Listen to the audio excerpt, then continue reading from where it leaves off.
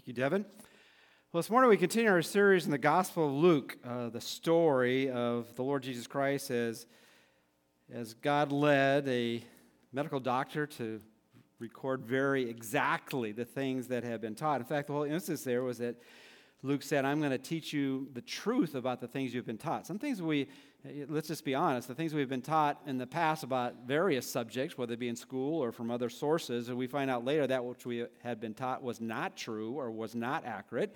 We have a whole word for that in our day and age. It's called news. It's not true news, it's fake news. Well, it's not fake news. This is the real stuff. And so this morning we're going to be looking at an account in the life of Jesus in which he really kind of gets down to the foundational truth about that which we really need to know about. In fact, he earlier, and we're going to see in the text, he says, if you don't get this, then I might as well just stop teaching you because you're not going to understand what comes next. So let's look to the Lord in prayer as we look in God's Word this morning. Father, we pray as we gather together today that you might speak into our lives, and we know that you've already done that through teaching hymns and sharing words and prayers brought to you and bringing us into your presence. And now we pray as we look into your word in a focused way that you might allow our minds to be alert to what you have to say to us. And we pray this in Christ's name. Amen. I entitled the message this morning, The Truth About Who Gets It. And really this is kind of, if you were to put a singular truth to a familiar story or a familiar account that Jesus gave, recorded in all three Gospels, this is really the heart of it. Have you ever been in a situation where maybe someone told a joke and everyone's laughing, but you aren't? And you're thinking, no, I didn't get it. What's the punchline? And then if people keep laughing, you think, well, I'm going to start laughing even though I don't understand what I'm laughing about because I don't want to look like the fool. Well, in many ways, when Jesus would teach, sometimes the light would go on in some people's minds, and other people, they got that dazed look. This is what he speaks about this morning. And it's not about missing the punchline. It's missing the truth that changes everything. And if you've been with us, particularly last week, we looked at, for me, as one of the more challenging applicational stories where Jesus has a special dinner out and the host misses the point. And we're going to look at why he missed the point a little bit today. But there was one who did, and it was the most unlikely person in terms of the religious crowd as they were looking at the people who would not get things from God. This would have been the person they would have picked, and the person who did not get it would have been the person they would have thought would have gotten it. And at the point of that story was the people who don't see their need of Jesus, they really miss it. And even for us who may have made that point, if we don't really understand the depths of what it meant to be found by Jesus, we miss living it out. Because he put it this way, the people who are forgiven little love little, but the people who are forgiven much love much. And so if somehow our relationship with God is rather casual, then we have missed it. Because we were dead in our sins, in our trespasses.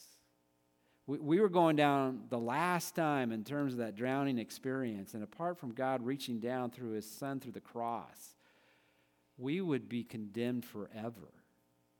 And we realize that's not for the person next to you, that's you.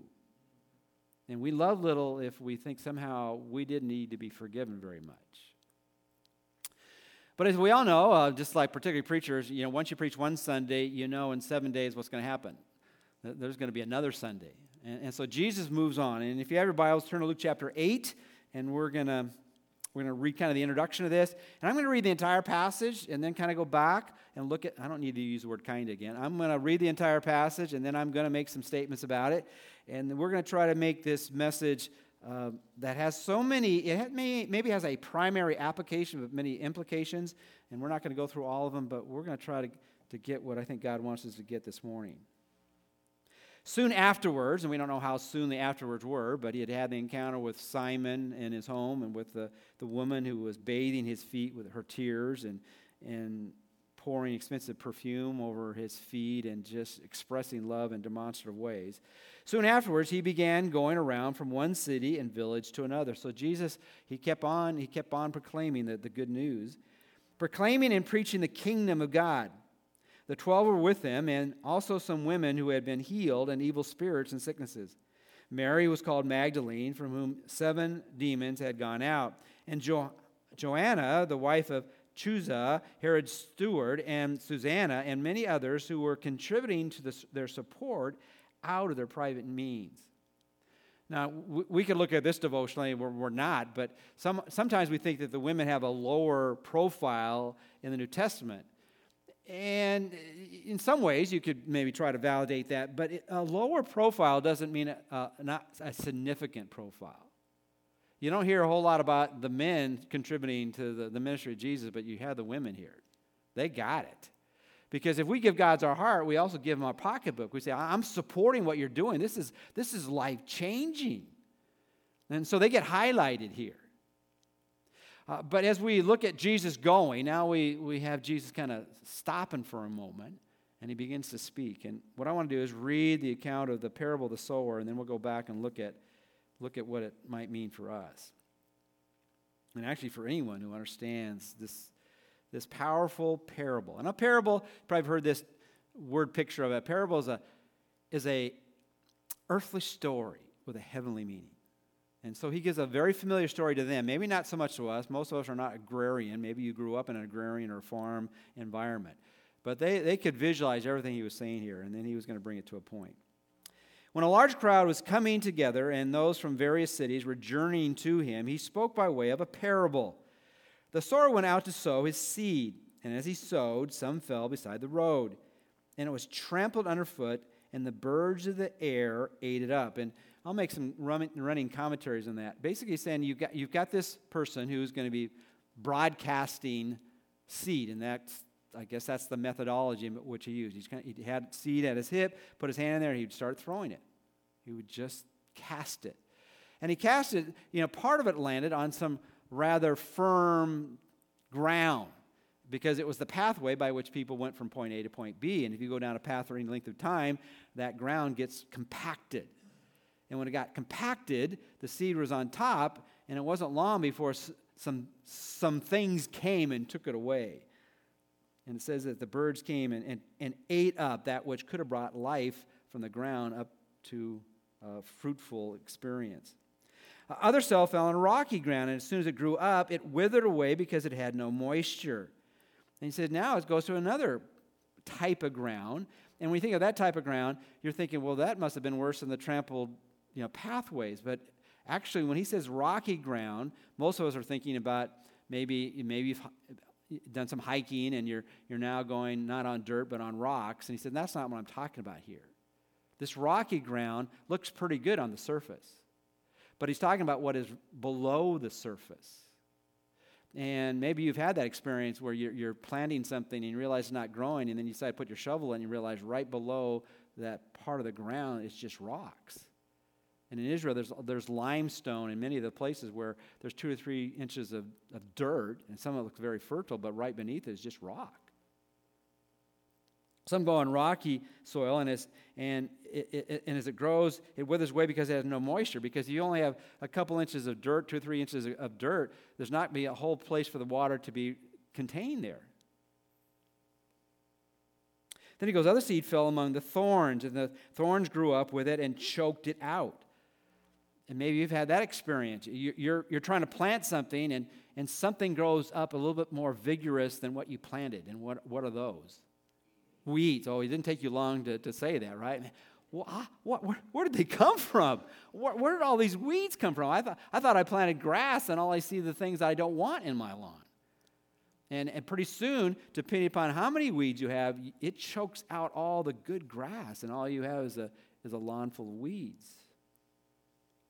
And then he goes, other seed fell into the good soil, and it grew up and produced a crop of 100 times as great. And in case I don't say this earlier, I'm preaching this a little bit different in the first service.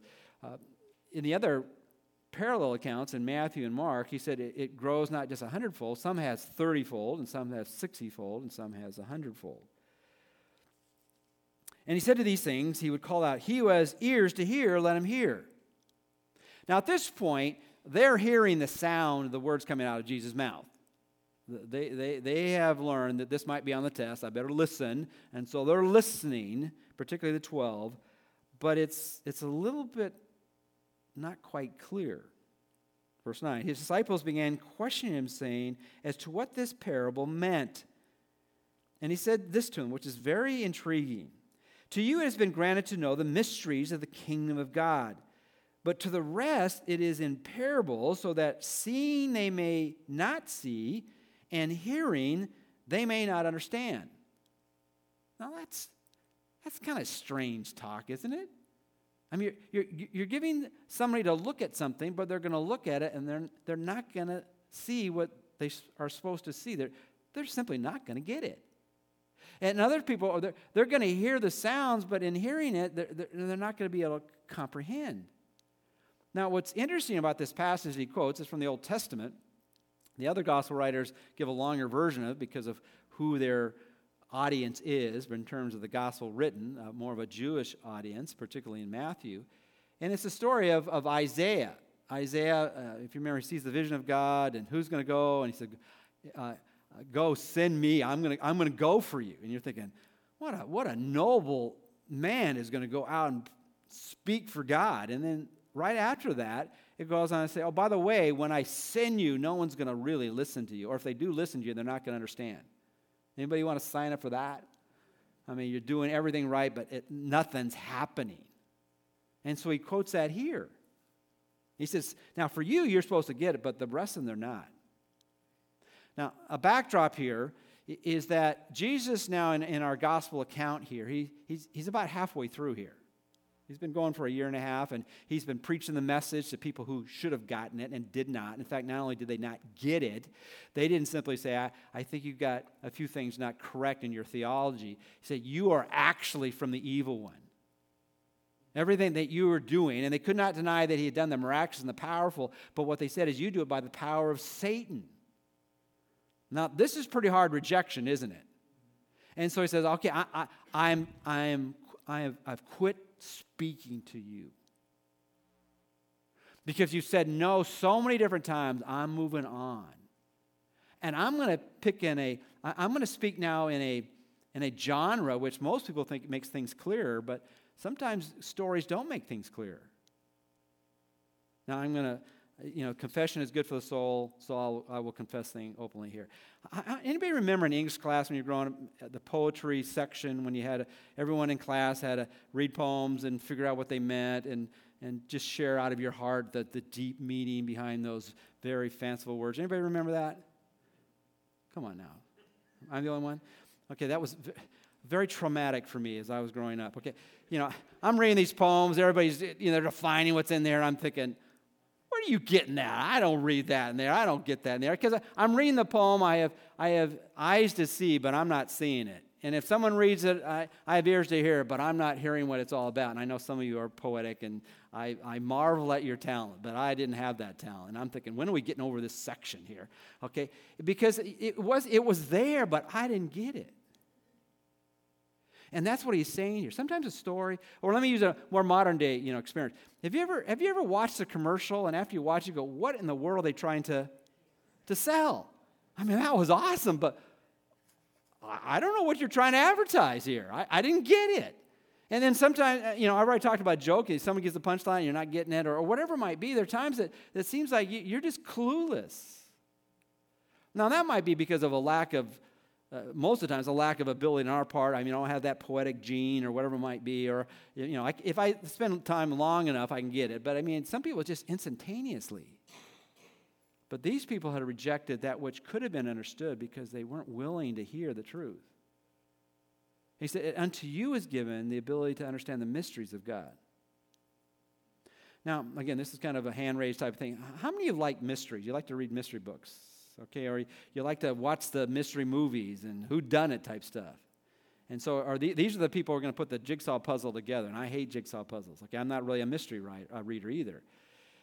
But he's not talking about that kind of mystery. He said, I'm going to give you the ability to understand those things that have not been revealed, but are being revealed now. And some of the reasons, now we're talking from a kind of a theological perspective, why they didn't get it is because their picture of what God was going to do by their understanding of the Old Testament had not been really revealed clearly. When they thought of the Messiah coming, and they might have had some amazing thoughts about who he would be like, but it wasn't clear that he would be the God-man. He'd be both God and man. They didn't really understand the concept that when Jesus would leave, that Christ would live in them. They didn't understand that God was going to take his covenant people, Israel, and he was going to combine it with the Gentile world, and there'd be one people in the church. They didn't understand what God was going to do in the future with the rapture of his people. They didn't understand what was going to happen when the evil one would come as far as the Antichrist, and he would be the man of lawlessness and evil incarnate almost. There were a number of mysteries they didn't get, but he was revealing that to them. They understand the kingdom of God, God's reign in the lives of people, and then the kingdom that was to come. And so he said, I want you to understand, I'm going to be telling you some parables, and these parables are things that people are not going to get. And what we're going to get to this morning is, well, why didn't they? And it's pretty straightforward. And so they said, now the parable, we didn't quite get it, so can you kind of explain this to us? So in verse 11, now the parable is this: the seed is the word of God. Those beside the road are those who have heard. Then the devil comes and takes away the word from their heart, so they will not believe and be saved. In case you're thinking to it in terms of the order of that, remember that roadside, that path that people were walking, they compressed the ground. The seed landed, but it wasn't soft ground, so it was up on top. And what's up on top, the wind could have taken it, but what happened is the birds came, and really that was symbolic of Satan coming and taking that which God had planted. And then he says, the rocky soil, and again, that's not rocky on the top, but rocky below. Those on the rocky soil, verse 13, are those who, when they hear, receive the word with joy, and they have no firm root. They believe for a while, and in time of temptation, they fall away. And really, let's just be really clear. And parables, you're supposed to get the main point before you try to dissect all the little minor points here, is what's the whole goal if you plant something? For it to grow and bear fruit, that it be really alive. There are many times you see something bud up and you're all excited. I remember as a little kid, I didn't do this too often because I had more of a brown thumb than a green thumb, but if I planted little carrots, remember those little things they had you do in science class? As soon as the thing bud up, I wanted to pick out the thing. Is there a carrot beneath there, right? But let's say it buds out and it looks so healthy on the top. But when it's supposed to be decided, let's figure out if there's anything, in there, and you dig it up and there's nothing. Whatever was supposed to be there, it's not there. And you don't celebrate that it looks good. You want the fruit to bear or the plant to bear. And so that happens to the rocky soil. And then you talk about the seed which fell among the thorns. These are the ones who have heard, and as they go on their way, they are choked. And we all know about, if you have a lot of weeds, that's going to destroy whatever you planted. Well, what destroys that which is planted in this kind of ground? He says, and as they go away on their way, they're choked with worries and riches and pleasures of this life and bring no fruit to maturity. The whole purpose of planting something is to bear a crop. No one harvests anything that's unharvestable. I still have 2 orange trees, one that's been there for 10 years and one that's been there for 7, still have no fruit. Okay. That's not my goal, all right? That's not my goal. And then he says, but the seed in the good soil, these are the ones who have heard the word in an honest and good heart and hold it fast and bear fruit with perseverance, which means that they don't have a short lifespan. And this is something that has to have an ongoing relationship that bears fruit in an ongoing way. Now, Jesus explained the story, and we're going to back it up a little bit and say, okay, let's put some handles on it for our Western mind that can maybe understand that in a clear way. Basically, he's talking about, hey, the story's getting out. We've already talked about, I love to tell the story.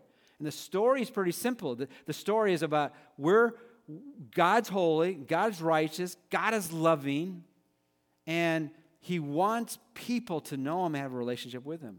But there's a problem. That problem is sin. And as that sin separates us from God, God sent the answer, and that answer is in his Son, Jesus Christ, who went to the cross, died on the cross, paid the penalty for our sins, rose again, and then we must respond. And when we respond, we experience the life and bear fruit of that life in our lives. Well, if that be true, there isn't any better message than that. That's good news. Now, the reality is with everything that's good, if it's good news, for it to be described as good, there probably has to be a corresponding what kind of news? Bad news. The good news is those who respond, they experience life and they bear fruit. The bad news is those who do not truly believe and trust in Him, they will not have life. And there's a judgment that's coming. So this was foundational to those who had ears to hear and eyes to truly see. We're going to get a message out there, just like Isaiah was sent out the messenger there. And in that message, some are going to hear and some are not going to hear. They're going to hear the sounds, but they're not going to get it. Well, how do we understand that? Well, let's look at it really quickly in the few minutes we have left. Why do some people reject the gospel? Well, let's talk about what it's not in three different ways, and then what it is. It's not the messenger. It's not the sower. Remember, who is the sower? The sower is one who's casting out the seed. And sometimes, and I want to put it this way, sometimes we who have experienced Christ, we don't share that. So we just sung, I love to tell the story, but some of us were liars when we sang that. Would we agree? I know I need to love to tell the story, but I don't really tell the story. Now, I'm not trying to hammer us here this morning, but there's times in my life when I haven't loved to tell the story. Well, why haven't I loved to tell the story? Well, sometimes you've heard this, if they can't kill the message, they'll kill the what? The messenger. I'd rather not be killed. I'd rather not get the grief that I'll get if I become the messenger. And then sometimes I'll play with that idea in my mind and think, well, I can't be the messenger because I don't know enough. Or if I do think I know maybe enough, I'm afraid that when I communicate, I'll get it wrong. You ever thought that way? I don't want to mess it up. I want somebody else to tell the story because I feel so inadequate as a messenger. In this parable, there's nothing said about how good this broadcaster is. He's just broadcasting the seed. He's throwing out the seed. It's not about being a perfect messenger. The perfect messenger does not change people. The Apostle Paul in Philippians chapter 1, it's interesting. He has been put in prison, and he was the Billy Graham of his day, and all of a sudden his audience shrunk. He could only tell the story to the people who were his guards. And then there were people talking about Jesus, other messengers out there, and some got back to him and said, some people are really doing it because they love you and they want to finish your ministry out and be what God wants them to be, but some, I don't want to be judgmental here, but I want to question their motives because they're doing it to spite you. And they're doing it to elevate themselves. And I was wondering, should we stop them? And Paul goes, whether in pretense or in truth, as long as Christ has preached, I rejoice. So we knew those messengers were wrong, but the issue was the message was getting out. So set yourself free. We just get out the message. No one is led to Christ by a perfect messenger. They're only led to Christ by the message. Secondly, it's not the method, the strategy. You're thinking, well, couldn't he be a little bit smarter? Don't throw it on the path. Don't throw it on the rocky ground. Don't throw it where there are a lot of weeds. Well, you don't always know if there's weeds underneath the ground. You don't know if there's a layer of limestone underneath. You don't know if maybe that path has some places where it will grow. It's not the method. Paul told Timothy, preach the word, be ready in season and out of season. And let's be honest, is it sometimes we don't share our faith because, well, I don't know if it's the right time. Anybody know anybody else that have ever thought that? Let's put it that way, okay? I don't know if this is the right time to talk. And again, I'm not saying we shouldn't be discerning and realize what's a better setting, but we ought to err on being more vocal than less vocal. Would we agree with that? This is whether it's the perfect time or not, whether it's a good time or a bad time, be prepared to share. And he told Timothy, who didn't really see himself as an evangelist, in 2 Timothy 4:5, he says, do the work of an evangelist. We don't have to have the gift of evangelist. We just have to describe great things Jesus has done for us. So it's not the messenger why people reject the gospel. It's not the method, and it's not the message. There's nothing wrong with the message. Paul said in Romans 1:16, for I'm not ashamed of the gospel, for it's the power of God for salvation to everyone who believes. You can't improve on the message, so just get the message out. But it is the matter of the heart. As he tells this story, it's all about the soil, isn't it? What kind of soil does the seed land on? It's not the sower. It's not the method in which he's sowing the seed. It was a method they used back then. But it was the matter of the heart, the soil. In Ephesians 4:18, Paul writes, being darkened in their understanding, excluded from the life of God.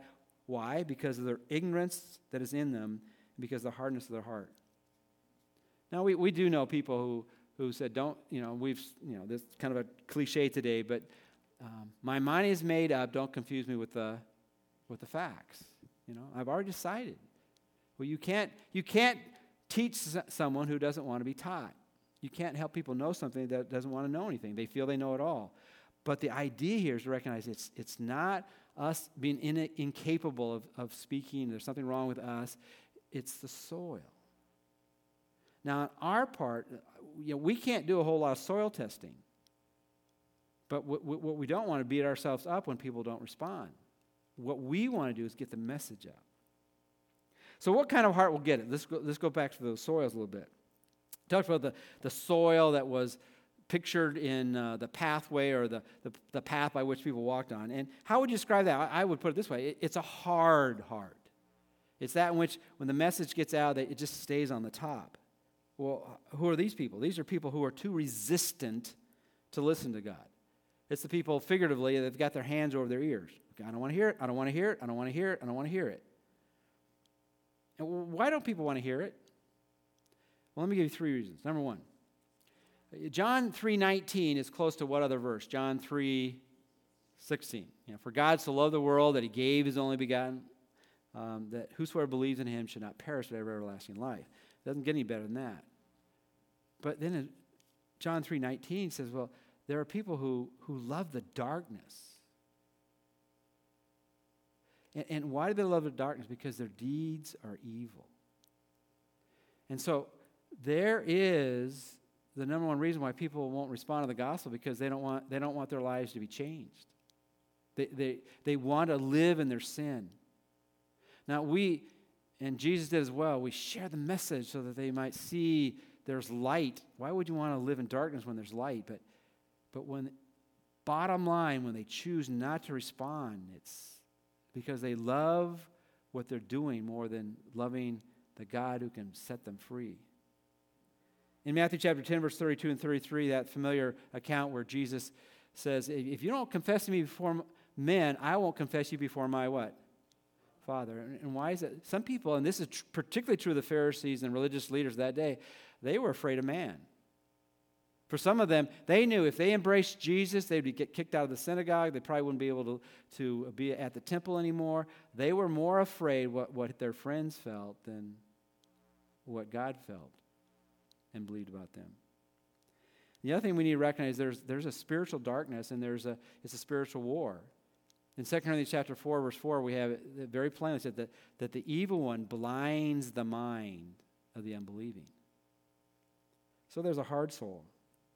Secondly, there's a shallow soil, and there's a shallow heart. And that was the point where you had the rocky ground, and you had the 2 or 3 inches of fertile ground, and then right below it you had the limestone. And this describes people as well. And these are people you could say are too superficial to listen to God. They're kind of, you ever do that as well? I mean, sometimes we're in the era of multitasking. Anybody ever multitask here? Okay. They say that only women do that, but there's a lot of men who do that as well. You're just doing 2 things at once. Usually we do that when we're watching the ball game and listening to our wives. That's usually when we multitask. It's when we're doing 2 things at once, or 2 or 3 or 4 or 5 things at once. And when that happens, how attentive are we? We're kind of superficially listening to the person next to us, or whatever it might be. And that's a heart that's not going to hear from God. And that's the idea of realizing it's not how you start, but it's how you finish. Because this was a soil in which it looked good for a moment, but it didn't last. Jesus said in John 8:31, Jesus therefore was saying to those Jews who had believed him, if you abide in my word, then you are truly disciples of mine. The word abide is to remain. If you stay true to the word of God, it's not that which saves you, but it will indicate that you are saved. Suffering should make the true believer strong. And after grace you suffered for a little while, the God of all grace, who called you to his eternal glory in Christ, will himself perfect, confirm, strengthen, and establish you. And sometimes that's what happens. People take off because the Christian life isn't always easy, is it? And so that's a test to see if it's really true. So you have, what kind of heart do you have? What kind of soil is the gospel planted in? There's a hard soil and a hard heart. There's a shallow heart. And then there's a weed-infested heart. Or if you want to put one, there's a thorny heart. And I want to be as practical with this as possible. How would you describe a person that's weed-infested? This is a person that's too busy to listen to God. It's interesting in this whole parable, you have two things going on. You have the soil, but also you could say you could talk about the hearing or the ears to hear. You can't hear it very well if you hear superficially. You can't hear very well if you're resistant. You can't hear very well if you're too busy. And what are these people too busy about? They're overly concerned either about the negative things in their life. That's what the worries of this world are. Do you ever get preoccupied about all the things that are going wrong? I mean, I do at times. When things just keep happening over and over and over and over again, you just get consumed by that. And then sometimes it's the things you want to do, the dreams or anticipations of things you'd like to be able to conquer or experience, and it's the pleasures of this world, or whatever you might want to say. It's the things you could obtain. And all of a sudden, all this begins to crowd out God. And you're saying, well, I still love God, but, and then the but is all these things that are consuming you because of the pain or attracting you because of the gain, and all of a sudden, there is no God there. Well, I don't, but there's no God there because you're too busy for God. It's all right to be busy, but if you're too busy for God, who is God to you?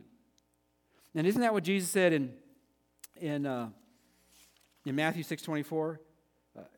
No one can serve two masters, for either you will hate the one and love the other, or you will hold to one and despise the other. You cannot serve God and mammon. Now, we all need mammon, which is a word basically for money. But if you're serving money, or you're serving pleasures, or you're over concerned about whatever else, then that is God to you at that moment. And if that's the pattern of your life, what kind of soil are you? Decide what's most important to you. In 1 John, it said you can't love this world and love God as well. So what's the point this morning? It's kind of a sobering type thing. And before I get to what the point is, let me talk about the heart who gets it. This is the seed that falls on fertile ground. This is the ground you want to plant things in. Well, what kind of a ground or a heart is that? And I would put it this way: it's a heart that's honest. If you're going to know God, you're going to have to be honest with Him. Isn't that true? You can't play games with God. You got to be honest with Him. Where are you, and what is your desire in life? Are you getting preoccupied with things that aren't going to last? And how would I describe that as far as a person who's really listening to God? It's those open and willing to listen to God. And we've already talked about that. You can't talk to someone who doesn't really want you to talk to them. You can't talk and really communicate with people who don't really want to listen. And we're not the judge of that. God is the judge of that. We can't tell which soil people are. But as we look back at it and we look at our own lives, this should be that which mirrors us. I was reading this past week, and I forgot to write down the author who wrote this, but I thought it was pretty powerful. He said, as you think about Jesus telling a story, and sometimes he told stories to make it clear, and sometimes he told stories not to make it clear, but he says a parable starts off in a picture that is familiar to listeners.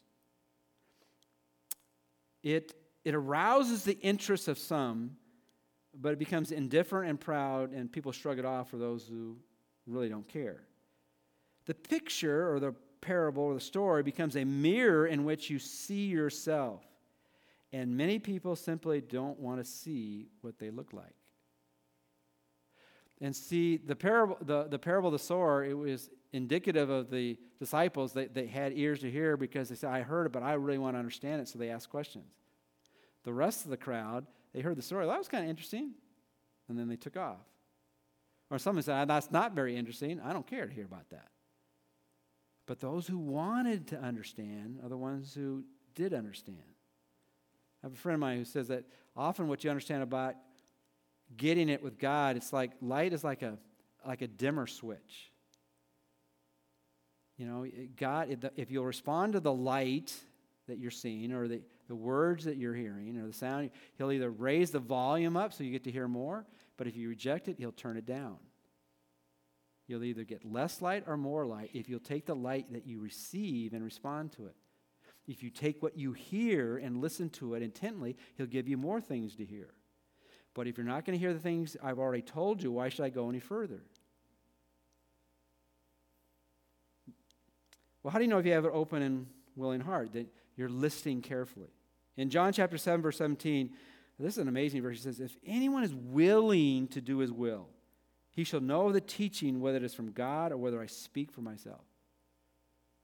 What I like so powerfully about Jesus, in so many ways, not only what Jesus said, but all those who he inspired to write Bible or Scripture for us, is anyone can qualify. It's our relation with God is not based on our IQ or how much education or training we have. It's really dealing with our willingness. Anybody can be willing. That's a choice, isn't it? If anyone is willing to know this is true, I'll give you enough light to convince you it is true. In the negative way, in Matthew chapter 23, I've got the reference there. Jesus is talking about all of his ministry to the people who had heard the message in person from the messenger, who always had the right method and always gave the message clearly. And he said, I wish I could gather you into my arms like a hen with the little chickadees, you know, but you were unwilling. What an indictment. It wasn't you weren't smart enough or this was above your pay grade, or, you know, if you just had more of the prerequisites, you would have got it, or if you had had this kind of a social experience. They were unwilling. So what's the bottom line for us? Is we need to ask ourselves the question, what kind of heart do we have? Do we have a hard heart? Do we have a shallow heart? Do we have a weed-infested, thorny, busy heart? Or do we have an open, honest, willing heart? Because these are the true followers of Jesus Christ. And as we tell the story, we're just looking to get that message out to people who are open, honest, and willing. And what will happen, there'll be a bearing of fruit 30, 60, 100-fold. And it's what God does, and we're just willing participants in it. What kind of heart do you have? Are you cultivating the ground that God has given you? To be open, honest, and willing for God to speak to you. Let's pray. Our Father, as we look at this parable, this earthly story of the heavenly meeting, might it run deep into our lives? And if we've been somehow living a shallow life, might we say, God, I don't want to live that life. And that's an indication we really know you. If we've been kind of hard to your truths, or we've been distracted by the things that might be good and important, but not the most important, might you grab us this morning. We simply want to be open, honest, and willing to be the person you want us to be for your glory and for your praise. We want to be people who love a lot because we see all that you've done for us. Help us each to be that kind of heart or soil today. And we ask this in Christ's name. Amen. Well, let's stand as we sing this morning.